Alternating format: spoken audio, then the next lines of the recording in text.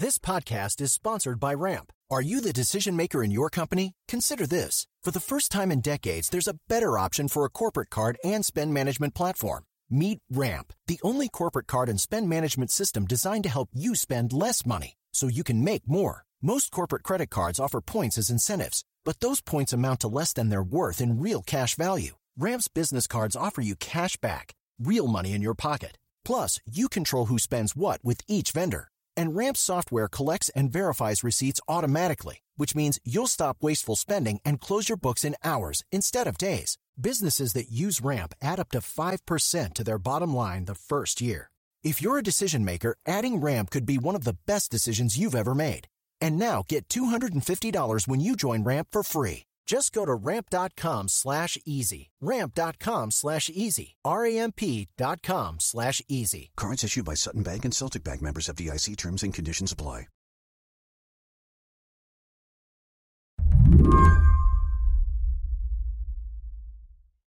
Here are a few of the words you might use to describe what's happening in Ukraine right now. You might call it an incursion of Russian troops. Maybe the beginning of an invasion. But one word some are resisting using, so far at least, is war. And this is not the all-out nightmare scenario we were fearing. Josh Keating covers global security for the news site Grid. It was always clear that if a war started, that Donetsk and Luhansk, these two breakaway regions, would be the kind of tripwire for it. It's less clear that it's how that conflict's going to end. Separatists in Donetsk and Luhansk have been fighting to join Russia for years.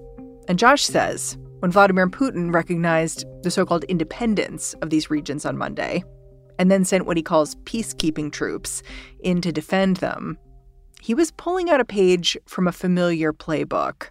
Russia has traditionally used these kind of frozen conflicts or breakaway regions as a way to, sort of expand Russia's influence in its region. It's what they did in Georgia in 2008.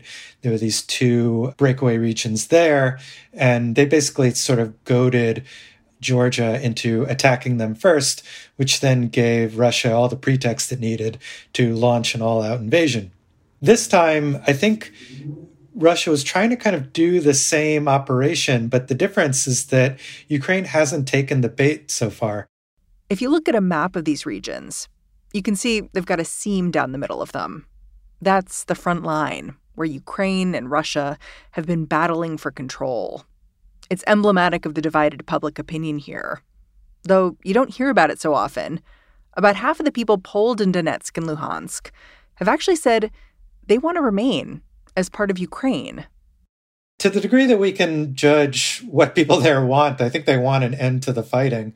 And so in some ways, what they have now is almost the worst of both worlds, because they're not fully part of Ukraine or fully part of Russia. They're going to be these unrecognized statelets, which are sort of quasi-Russian, but not officially. And to some degree, it's hard to say what Russia gains from this. That's why the question now is how far Russia's incursion is going to spread. What we've seen the U.S. and the British governments warning of for days now is that what they really want to do is just sort of march into Ukraine proper and try to depose the Ukrainian government and replace it with a more compliant one. I wouldn't say it's guaranteed that that's going to happen, but we'll have to see in the days to come.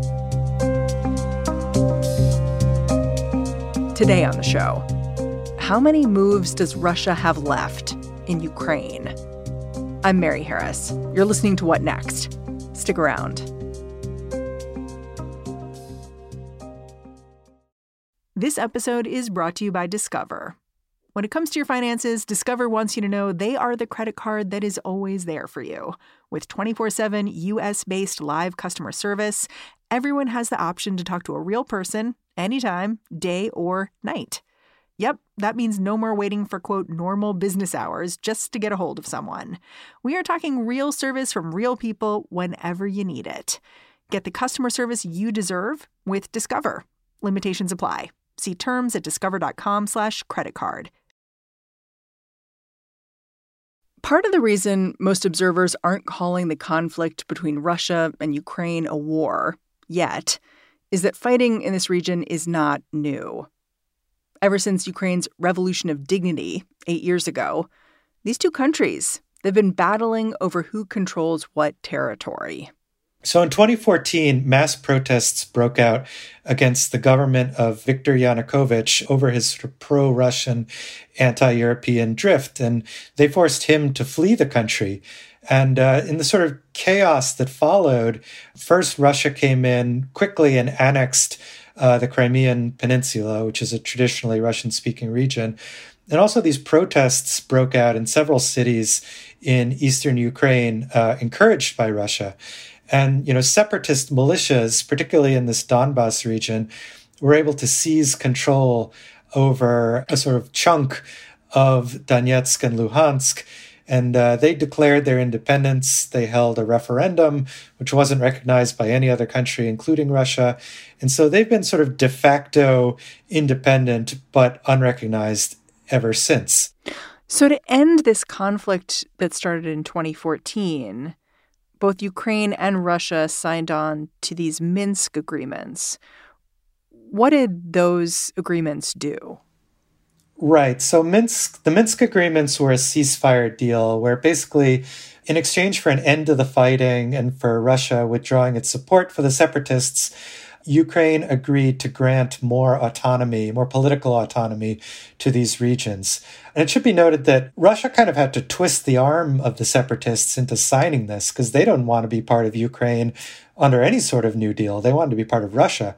But, basically nobody upheld their end of the Minsk agreements. Right. The fighting didn't stop, right? The fighting didn't stop. And Russia kept sending people in. Mm-hmm. Russia kept sending people in. And it's true also that Ukraine did not take the steps that they agreed to grant more autonomy to these regions. And the reason they didn't do that is they feel that if they did that, it would basically sort of give these Russian proxies influence in Ukraine's internal politics. So no one was happy. Nobody was happy. This was a deal the Ukrainians only agreed to because they were kind of losing on the battlefield at the time. I think that's a thing sometimes people miss. I mean, we've started paying attention to this region in the past few weeks, but, as the Ukrainian president, Volodymyr Zelensky, said in a recent speech, look, the war in Donbas, which is what this larger region is called, has been going on since 2014. 14,000 people have been killed in this conflict. There are hundreds of ceasefire violations that happen every year. And so, even though people are paying attention to this more now because of this Russian troop buildup we've seen in recent weeks, it's not like this is a new conflict. But this is a conflict that's escalating. In the past few days, Russia has been simultaneously ramping up shelling in these disputed regions and seeming to lay the groundwork for a larger invasion. To do that, they're staging false flag attacks. These are incidents designed to look like provocations from Ukraine that demand a Russian response.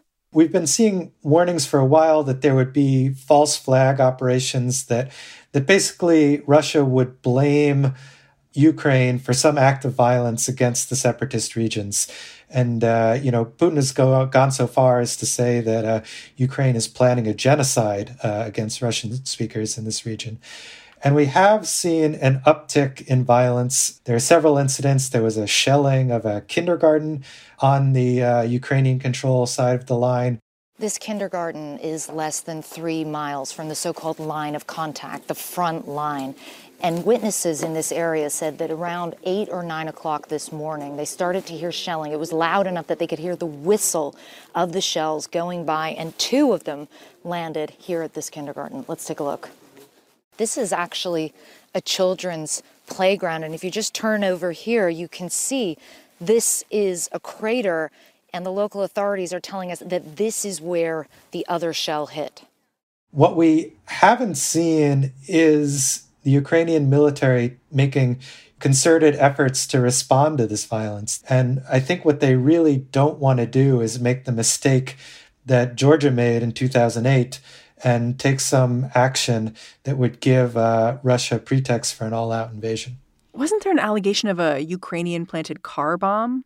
Yeah, I mean, there have been a few explosions in the separatist-held regions, which the separatists have blamed on Ukraine, which Ukraine says were false flag attacks.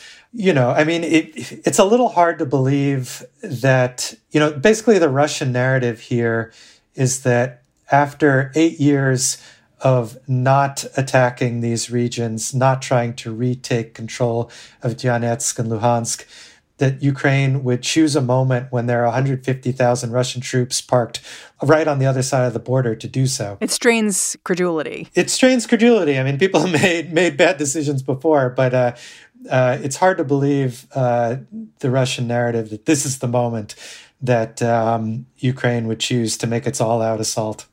Do we know what Vladimir Putin's goal is here? Because there are so many of them that have been on the table, whether it's keeping Ukraine out of NATO, whether it's subsuming Ukraine as part of Russia. Like, what would satisfy him? Do we even know? Yeah, well, you know, Vladimir Putin has on several occasions suggested that Ukraine is not a real country. He actually said it in those words to George W. Bush. And there was an interesting essay he posted on the Kremlin website over the summer where he went back as far as, Kievan Rus in the 10th century to, argue that Russians and Ukrainians are really sort of one people and occupy the same spiritual space. Now, when he says that, I don't think he means that Russia is literally going to swallow up Ukraine, that they're going to be one country again. I don't think he wants that. He acknowledges that's not going to happen. I think the ideal outcome for him is a sort of pliant Ukrainian government that basically takes its marching orders from Russia. This is kind of the arrangement he has in Belarus now, or more recently in Kazakhstan. Basically governments that are dependent on Russia and do what he says and are in the Russian security orbit. Meanwhile, the U.S. is trying to combat Russia's advances not with troops, but with intelligence, which they are publicizing quickly. The idea here is to anticipate and expose Putin's moves before he makes them, and maybe to deter him in the process. Josh says the downside of this strategy is that if an attack got averted, Americans could seem alarmist for predicting something that never materialized.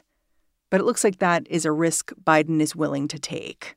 I think that what the U.S. is trying to do is to remove Russia's ability to use pretexts for an invasion. It's saying, look, here's what they're going to try to do, and, don't believe it. And I think there are a couple things to keep in mind here. I mean, one, the U.S. has been very clear that it's not going to send troops into Ukraine. It's warning about Russia sending troops into Ukraine. So maybe that will or won't happen. But unless the U.S. government completely reverses itself, it's not the one building a pretext for war here.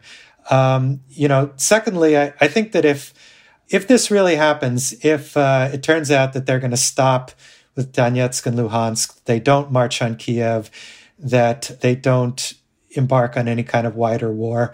Sure, the Russian media and the Russian government will say that the U.S. was being alarmist, that this was all hype, that you can't believe them, and I think the U.S. government will be absolutely fine with that. Because they'll feel like they averted something. Right. If no war happens and they get to call us Chicken Littles here, fine. That's a great outcome for everybody. Do we know over the next few days how likely it is that this conflict will escalate, that it will become a full-scale invasion of Ukraine? Yeah, I'm not even going to touch the prediction because I think a lot of people who were, predicted that Russia was going to start bombing Kiev a few days ago are now patting themselves on the back for predicting this completely different thing that happened. But it could happen. I mean, I think that in some of the statements we've seen that there's been indications that they're not going to stop with just these regions, that they want to push on farther. The U.S. government is still saying that they believe Russia's planning an all-out assault on Kiev. So, if they're correct, that might happen. When I talk to security experts, nobody gives the Ukrainian military much of a chance of defeating Russia in an outright war. I think what you could see is that this could turn into a sort of long-term insurgency. I think that Ukrainian civilians could take up arms against Russia. Other countries, including the US, could back that insurgency. And this really could turn into a sort of long and bloody conflict. And if that could happen, I think it's going to be devastating. I think we're going to see large numbers of civilian casualties. I think we could see urban warfare in cities in Ukraine. One thing that scares me is that the Russian government may not realize this. I think that they may sometimes believe their own propaganda. They might think that Ukrainians are really just Russians that are going to welcome the Russians as liberators. And I think that they may underestimate what they're in for, and that could get us into a very awful and bloody conflict. We'll be right back.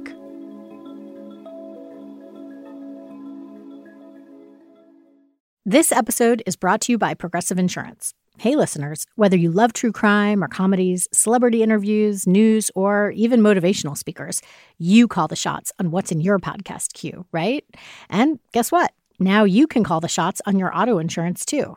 Enter the Name Your Price tool from Progressive. The Name Your Price tool puts you in charge of your auto insurance by working just the way it sounds. You tell Progressive how much you want to pay for car insurance. Then they'll show you a variety of coverages that fit within your budget, giving you options. Now, that's something you'll want to press play on. It's easy to start a quote, and you'll be able to choose the best option for you fast. It's just one of the many ways you can save with Progressive Insurance. Quote today at Progressive.com to try the Name Your Price tool for yourself and join over 28 million drivers who trust Progressive. Progressive Casualty Insurance Company and Affiliates. Price and coverage match limited by state law. So over the weekend, we saw this ramp up where there were these false flag attacks and then footage of, quote unquote, peacekeeping forces from Russia breaching the border with Ukraine.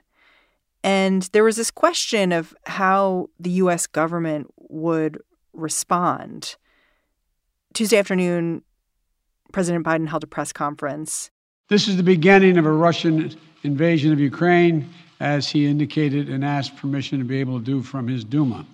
So I'm going to begin to impose sanctions in response far beyond the steps we and our allies and partners implemented in 2014. And if Russia goes further with this invasion, we stand prepared to go further as with sanctions.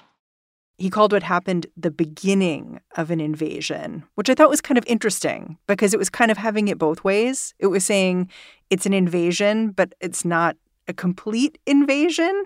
I wonder what you made of that. It's a tricky dilemma that the U.S. government is in, because if you go too hard right now, if you apply like all the sanctions in the U.S. toolkit, then you have fewer measures left in reserve if Russia escalates further. So you basically want to preserve some deterrence. On the other hand, if you don't do anything, then Russia could read this as, they've been given the green light. Like, no, you didn't do anything when we did this. Maybe we could do a little more. So I think what Biden's trying to do right now is kind of strike a balance. Like, we want to make clear that there were consequences to what Russia's doing, but we also want to signal that we could still do more if Putin decides to escalate it further. How does what the U.S. is doing compare to what other countries in Europe are doing?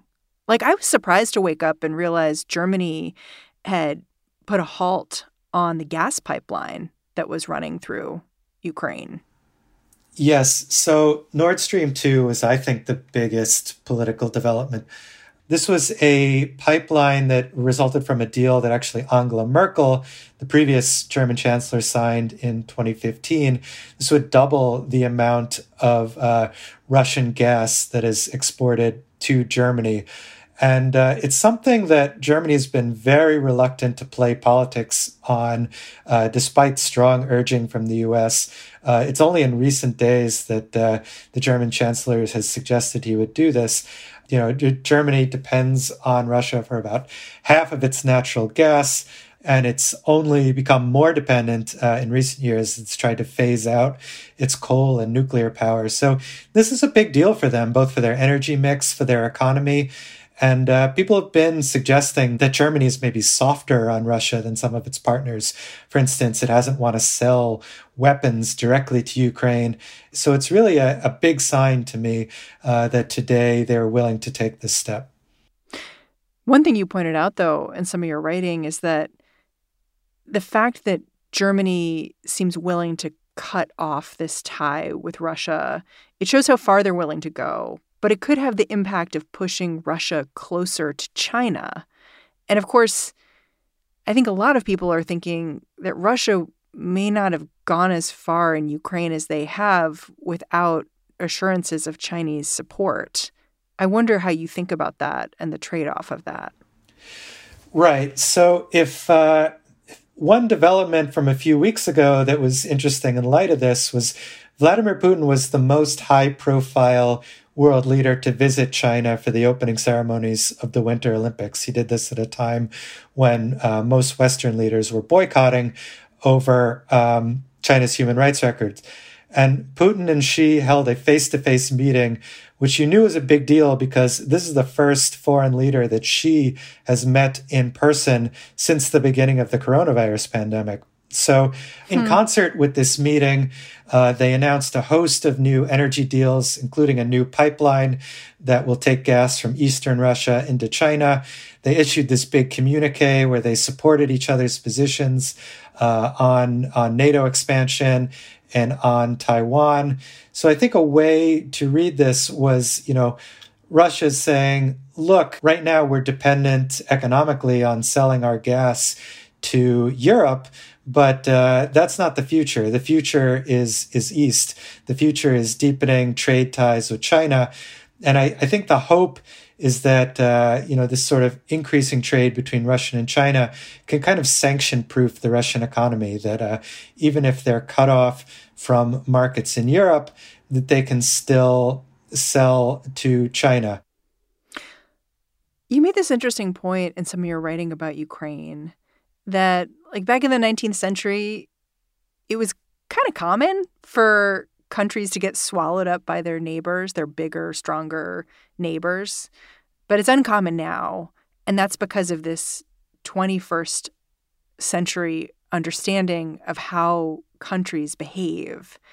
And that when you look at what's happening right now with Ukraine and how Russia has pushed the envelope before, it's really a reassessment of what it means to be a nation state right now.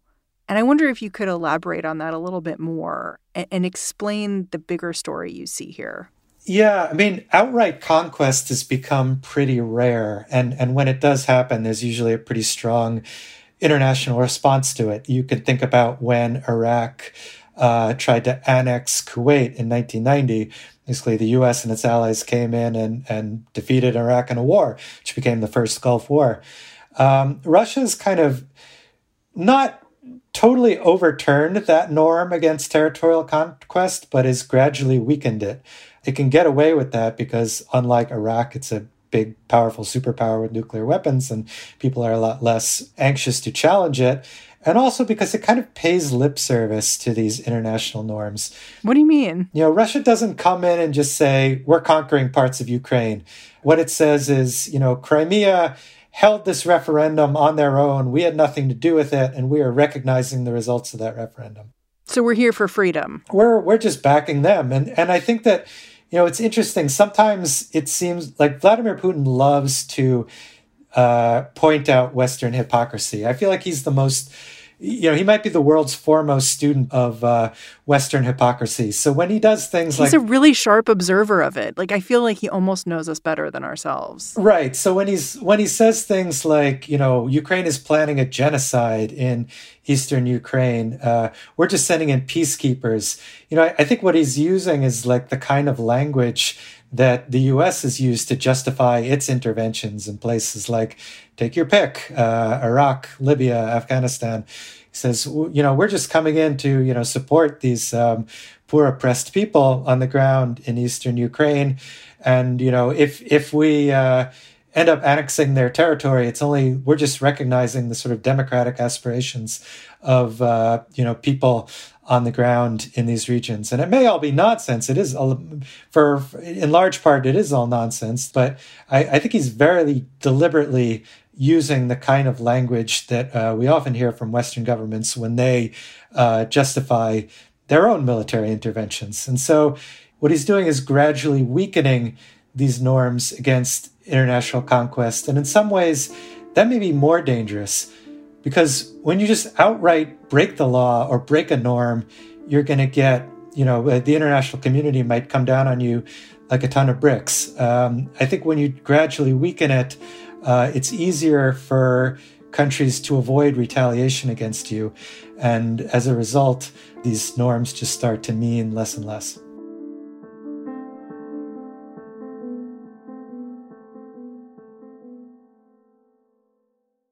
The last thing President Biden said as he wrapped up his press conference on Tuesday was, "I'm hoping diplomacy is still available." And then he walked off and he didn't take a single question. Is diplomacy still available here? Yeah, it just got a lot harder. A few days ago, I was still talking to people who said there could be a silver lining through all this, because after all, like, the current, security architecture in Eastern Europe is a little out of date. Maybe we could, figure out some wiggle room on the Minsk agreements, find out a compromise that, leaves both Russian speakers in Eastern Ukraine feeling more secure, but also respects Ukraine's sovereignty. It was possible to imagine those agreements. It's a lot harder now. The best we could probably hope for at this point is some kind of agreement that just leaves the status quo in place. I don't think there's much hope of Ukraine regaining control over these separatist regions in the near future. Yeah, I was going to ask about that. Like, is there any way Ukraine gets out of this without essentially Russia taking a chomp out of its territory? Yeah, I mean, these are called frozen conflicts for a reason. I mean, nobody. I think the most likely outcome is these sort of remain in limbo, these places. Honestly, the best we could hope for right now is tensions die down. We avoid an all-out military conflict in Ukraine proper. But, that means that there's not much chance of Ukraine actually regaining control of these regions. And Ukraine is never going to admit that. The U.S. government and its allies are never going to admit that. But I think deep down, everybody knows it. Does that mean Putin won? Well, no, I don't think so. Why? Putin's goal was never to obtain control over Donetsk and Luhansk. Putin's goal is to keep Ukraine, and by that I mean all of Ukraine, out of NATO. Including Kiev, to keep it in Russia's security orbit. This is going to have the opposite effect. Ukraine might not join NATO, but the people of Ukraine are only going to be more anti-Russian. Polls show that Ukrainians have become more anti-Russian. They've only wanted to become part of European institutions more so. I think defense cooperation between Ukraine and Europe is only going to deepen further in the years to come. So, congrats, Vladimir Putin. You got Donetsk and Luhansk. You lost the rest of Ukraine. I wouldn't take that deal.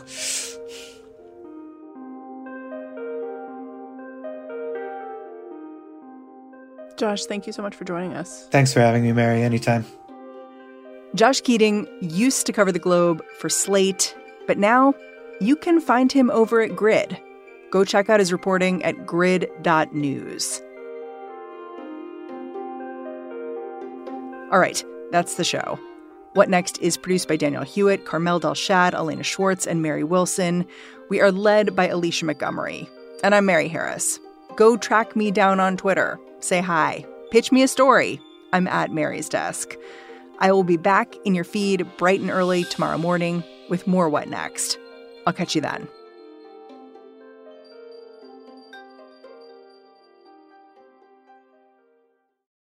This is the story of the one.